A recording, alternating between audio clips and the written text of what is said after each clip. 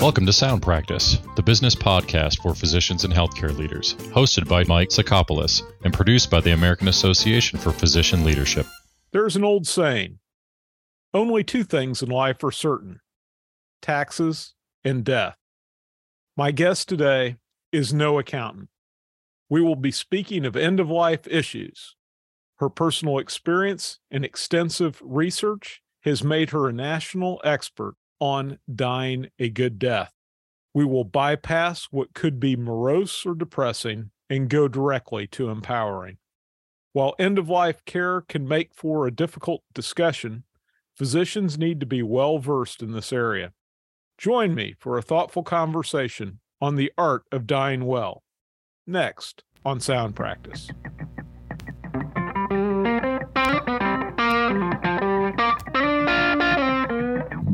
My guest today is Katy Butler. She is an award-winning journalist and author of The Art of Dying Well, a practical guide to a good end of life, and also Knocking on Heaven's Door. Katy is a frequent national lecturer. She has spoken at Harvard Medical School, Cedars-Sinai, and scores of other well-known medical institutions. Katy Butler, welcome to Sound Practice. Thank you very much, Mike. I'm really happy to be here. Well, we are pleased that you could join us. You're a journalist. What led you to focus on modern medicine and its problems and discontents? Well, I've been kind of a general journalist for many years, did a lot of investigative reporting, covered mental health for a long time. And then when I was in my early 50s, got a phone call, which a lot of people inside and outside medicine get, which was my mother in tears telling me that my dad had had a major stroke. And they were on the East Coast and I was on the West Coast. And I was immediately, understandably, just seized with getting on a plane, getting out there, and being as much help as I could possibly be. I kind of joined what I call the rollerboard generation. You know, there's these sort of aging, middle-aged people who find themselves, because of the enormous extension in longevity that's taking place in the 80s, 90s, even above, get involved in kind of family caregiving in one way or another for years, maybe even decades. And so I had this sort of pigeon's eye view of what medicine toward in the aging stages of life looks like. My dad survived, unfortunately, for another 7 years and ended up saying things like, "I'm living too long." And what I saw was a tragic mismatch, which I see as a systems mismatch. This is not the fault of individual physicians, but there's this systems mismatch between the needs of aging people as their health declines and a lot of what gets provided in medicine. And for my family, that was crystallized when my father was given a pacemaker 2 years into this process. And pacemakers, as we know, can be amazing quality of life improvers for older people. But in this particular case, it was like no discussion of goals of care, no discussions of an exit plan, no discussions of his life getting to the point where he was really wishing to die and exhausting my mother as a caregiver.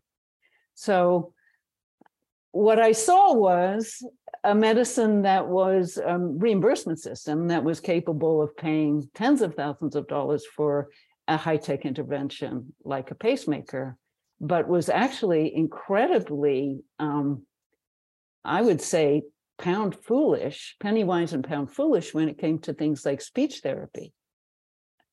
So there was this tension between the sort of hands-on, soft skill medical needs my dad had and what was offered and promoted. So that led me to first write a New York Times article about that. And much to my surprise, that went viral.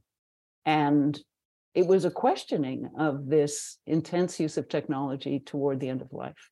And in my family's case, it was a pacemaker, but it could have been ICU, it could have been renal failure, It could have been numerous other things. And so what I just came to see was that there was tremendous suffering occurring toward the end of life, and that some of it was completely unnecessary. It was a matter of a failure to have conversations or to be able to speak in kitchen table language with a patient about the limits of what medicine could do. So that's what I would say my real goal continues to be to reduce unnecessary suffering close to the end of life, because loss of suffering close to the end of life is not avoidable. Loss of suffering in life is not avoidable. But when because of these siloed systems and fragmentation and the lobbying of medical device companies and pharmaceuticals, the way that has shaped our medical reimbursement system, some of these things are avoidable. And I wanted to kind of raise the alarm for people and give them some information. Thank you. I want to talk about your award-winning books, Knocking on Heaven's Door, and your other book, The Art of Dying, both exceptional reads. How do you hope these books will help people, or what do you hope that these books will accomplish? Well, as all of your listeners are really aware, we have a great deal of siloism in medicine, great deal of fragmentation. And unfortunately, at least I believe, and I bet some of your listeners do too, there's a lot of rewarding financially of things that may not be helpful when people are not in this stage of life where you can fix things, all the wonderful ways medicine can fix things, especially in the earlier decades. This system is very opaque.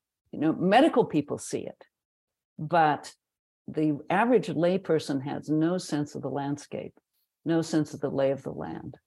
And so when they don't understand a physician talking to them, they feel stupid. They feel like they're not up to snuff, instead of feeling like, wow, I'm dealing with fragmented systems. The cardiologist is saying one thing, and the urologist is saying something else, and the personal care physician is completely overwhelmed and has no time for me. I wanted to normalize that this is a difficult rite of passage. And I wanted to give people some sense of the landscape that they would be dealing with, both in terms of their own health as they're going forward, and in terms of how to navigate these systems that are not always connecting and not always functional. It occurs to me that the system is difficult, certainly, as you point out, for patients and their families, but oftentimes also for providers. Have you seen this firsthand? And when someone patient dies, the impact upon his or her providers? I've seen it in all kinds of ways. I mean, when I've spoken, publicly and done ground rounds, there's so many physicians who will say, give me some language, give me some kitchen table language to say this. And then, of course, they also say repeatedly, how am I supposed to do this in 15 minutes? I don't have enough time. I don't have enough time with these patients for these conversations. So that's one obvious way. And then there's a very sad thing, which is that it seems to me it's almost a rite of passage within medicine when you're a young, you're a resident, you're a trainee, an intern, and you watch a futile and unnecessary CPR. You see an elderly person with their ribs getting broken or being repeatedly shocked, and there's so little attention. Nobody seems to have any language to talk about the impact, as you pointed out, the traumatic impact on young doctors and older doctors, to say nothing of the traumatic impact on families. So I've seen this a lot, and I've also seen doctors one of my big interests, because I was a journalist long before I was studying the structure of medicine, is how we use language. And so I've often heard doctors talk to me about how maybe as a young trainee, they said to a family, not able to really say to the family, it looks like your father's dying. but saying this thing of, do you want us to do everything? And when you ask a devoted daughter, do you want us to do everything? The only answer a devoted daughter can really give from inside her own psychology is, of course, I want you to do everything. And then we're in this chute that goes down to a death that traumatizes everybody. And sometimes doctors have told me when they're putting these things out, they're kind of silently begging, oh, please, please say no, to the family member. Please don't say yes. Please tell me you'd rather avoid CPR or whatever it might be. Or it could be yet another round of chemotherapy or yet another attempt to go into a clinical trial, So I think this lack of language and this therefore presiding over deaths that are more painful or less sacred than they might be, I think it's traumatizing for everybody, for nurses who work in ICU, for doctors who feel these conversations have not gone the way they would like, I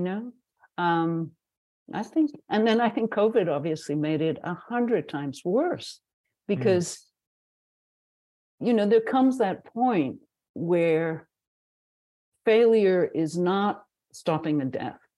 Failure is presiding over a very painful death that traumatizes people, And so for doctors and nurses and techs to be put in this position where they're holding the iPad and the family can't come even in the room or hold the hand, I think there has been mass trauma in medicine because of the nature of these deaths, especially in the first year of the COVID epidemic. I'd like to go back to your point of lack of language. It seems to me that healthcare in medicine attracts individuals that care about their fellow man.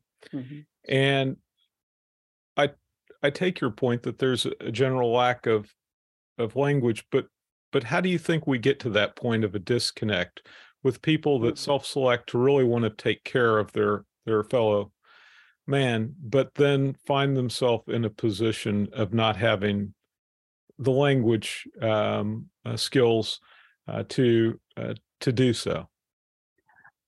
Yeah, I think it's partly partly we're victims of our own success. That technology and chemos and advances and immune, there's so many advances that have made doctors feel in this generation, in a way they didn't 3 generations ago, that you're failing if a patient dies, if you can't avert the death. So I think redefining what failure and success are is a start. And there's some beautiful books like when it's not when life becomes air, when breath becomes air, by Kalanithi, who died. He was a young doctor who died, neurosurgeon, who died young of cancer himself. And there's beautiful language in there about how important it can be to be a witness to the suffering of a family or a person, and that in itself is healing and is part of healing. And you don't have to cure and fix everything in order to play an extremely meaningful role in people's passage from life to decline, to death itself. I'd also like to recommend, if you don't mind, a wonderful, it was a American Medical Association, CME, a thing called Goals of Care at the End of Life by Marvin J. Stone. And it's an ethics CME. It's quite old. It's like 2001, but I still think it's the most absolutely brilliant thing I've ever read. And he really talks about language that helps and language that harms. And they actually focus group this language. So if, for example, saying things like, do you want us to do everything possible? Will you agree to, quote, discontinue care? I mean, that's very euphemistic and terribly destructive because we never withdraw care. We continue to care. We may withdraw technology, we may withdraw or decline certain treatments, but care is something very, very different. So things like that are terrible for families to hear or patients to hear. But here is some language that really works. I'm going to give the best care possible until the day you die. We will concentrate on improving the quality of your child's remaining life. We want to help you live meaningfully in the time you have left. I will do everything I can to help maintain your independence. Let's discuss what we can do to fulfill your father's desire to die at home.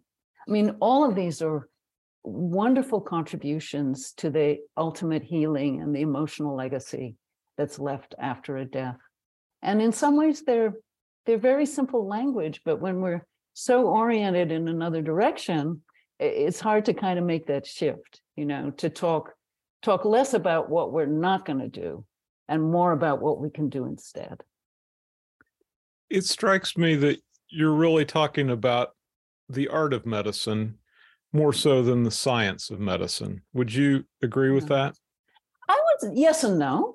I definitely think this is part of the art of medicine, these soft skills, this ability to have an emotional relationship and make a connection and validate whatever someone's going through. But I also think there's some science, and I would gently challenge your audience. We know a great deal about when chemotherapy becomes completely ineffective and actually damages and destroys remaining quality of life without extending it. And, I think there's a standard in medicine, which is if you have chemotherapy within the last 2 weeks of life, somebody's failed somewhere along the line not to see the handwriting on the wall or be capable of communicating it. So I think the scientific part is to recognize the point where the damage to quality of life is so great that the advantage in length of life is not worth it, or simply that there is no advantage in terms of length of life.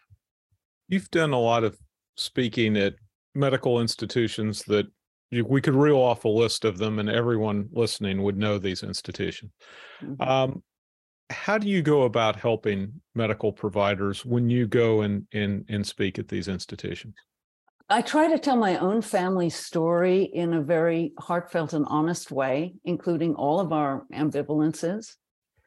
And I speak for the part of the lay population that either beforehand and certainly afterhand looks back and says, I wish we hadn't done that. I wish we hadn't done that I wish we hadn't done that feeding tube. I wish we hadn't done that third round of chemo. I want to reassure doctors that there are among their patients and families people who are hungering for an honest lay of the land, an honest sense of the landscape ahead, and they don't want maximum treatment and maximum longevity. There are numerous studies that show that people want to die, if possible, at home. They want to die spiritually at peace. They don't want to be financial or emotional burdens on their family. These are the things that register as goals of care for people ahead of extended longevity. So I want to reassure doctors that even if they don't do a perfect job at delivering bad news or saying that your mother's slowly dying or we're approaching the end of life, that there are a lot of people who are hungering for that. And even though they may be mad at you in the moment and think, oh, that doctor was too blunt or too brusque, you're actually doing them a huge favor going down the line, further down the line. So I think it's to reassure. A lot of it is to reassure. In researching and writing your books, Knocking on Heaven's Door and the Art of Dying Well, did you come across things that surprised you? I would say the thing that surprised me the most as I suppose, a rather secular person at heart was the importance of the sacred, and I'm defining that incredibly broadly. And doctors are doing this. There's an ER doctor at Kaiser who has a whole protocol now for creating a calm space in the ICU in a private room if someone is dying in the ER and putting a sign on the door and taking away all the monitors, that the importance of silence, the importance of rituals, and that even in a hospital, it's possible to provide some of that sacred space without trampling on anybody's religious beliefs. So one example is something called the pause, which was invented by a palliative care nurse, which is that when someone dies in the hospital, to gather the medical team in a circle around the bed and take literally just 30 seconds to speak the person's name and give the entire team just that moment to accept and take in the enormity of what has just happened. There's a ritual I'd like to read to you, if you wouldn't mind, which was created by some oncology nurses in Santa Barbara, California. And this is a ritual to do after a death in the hospital. And again, something incredibly healing, not only for families, but in this case, nurses, the nurses themselves. Okay, so I'm going to read, it's a little bit from my second book, which is called The Art of Dying Well. In many cultures and religions, it's traditional for relatives and friends to ritually wash the body or anoint it with oil after death. Nurses are now bringing a beautiful non-denominational version of this ancient ceremony into hospital rooms. This is a way not only for families, but for the nurses themselves to say goodbye. After washing and dressing the dead in clothes from home or a clean gown, the nurses encourage relatives and friends to anoint the body with lavender oil. The physicality seems to be very helpful, said Beth Combs, one of these nurses. I have a theory that after witnessing a death, we go into shock and our minds become numb and chaotic. When we start bathing and touching our loved ones, our bodies understand what our minds cannot. I just love that line. Our bodies understand what our minds cannot. So here is a version of this ceremony. And I've done this often at more like lay people gatherings, and often people will imagine having done this ceremony with somebody they loved whose death maybe did not go as well as they wished it had gone. So as the hair is anointed with oil, a nurse or a family member recites, "We honor Jane's hair that the wind has played with." Next, a dab of oil is gently rubbed on the brow as someone says, "We honor Jane's brow, the birthplace of her thoughts." And then we go on through the rest of the body. "We honor your eyes that have looked on us with love and viewed the beauty of the earth. We honor your nostrils, the gateway of breath. We honor your ears that listen for our voices. We honor your lips that have spoken truth. We honor your shoulders that have borne burdens and strength. We honor your heart that has loved us. We honor your arms that have embraced us. We honor your hands that have held our hands and done so many things in this life. We honor your legs that carried you into places of new challenge. We honor your feet that walked your own path through life. We give thanks to the gifts you have given us in our lifetime. We give thanks for the memories that we created together. We have been honored to be a part of your life." And I just think this is so beautiful. And it took us maybe 3 minutes. And yet the healing capacity of this kind of activity, again, thinking of your audience, so many CEOs of hospitals and heads of departments that trying to institute and let some of these rituals in might be very, very helpful in terms of staff burnout, which I'm quite aware is a huge problem now. And no wonder, again, given these COVID deaths. That particular ritual that I read, I've included it in my book, but it was actually published originally in Oncology Nursing Forum by these 3 nurses who created it. So it's available there as well as inside my book if you want to buy my book, but you don't have to. And so I think it's also on my website at katybutler.com. And if it's not, I really need to put it up there.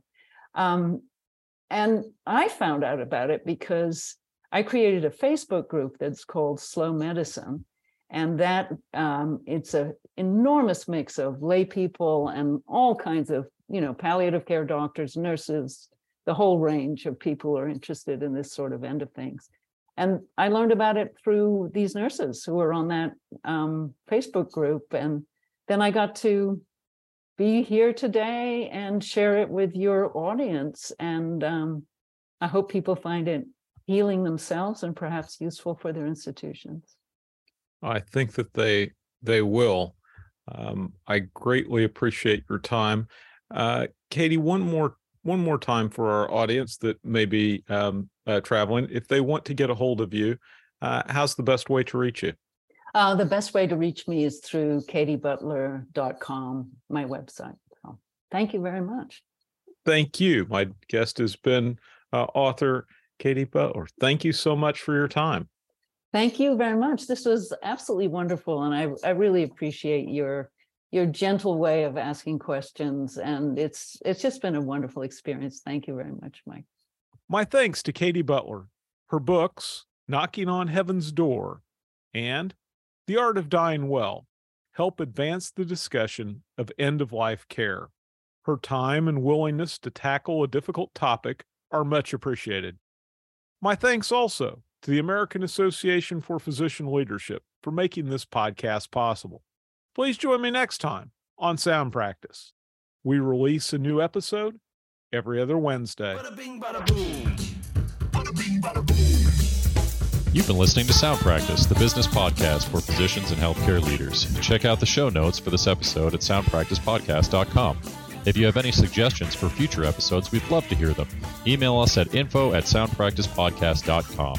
Subscribe to Sound Practice wherever you listen to podcasts so you can automatically receive our episodes. And please rate us and comment on the podcast in iTunes and Google Play. Sound Practice is presented and produced by the team at American Association for Physician Leadership. We are the world's premier organization for all aspects of physician leadership in every sector of healthcare. Learn more at physicianleaders.org. That is holy cow. Batman and Robin. Red Bull Kapow.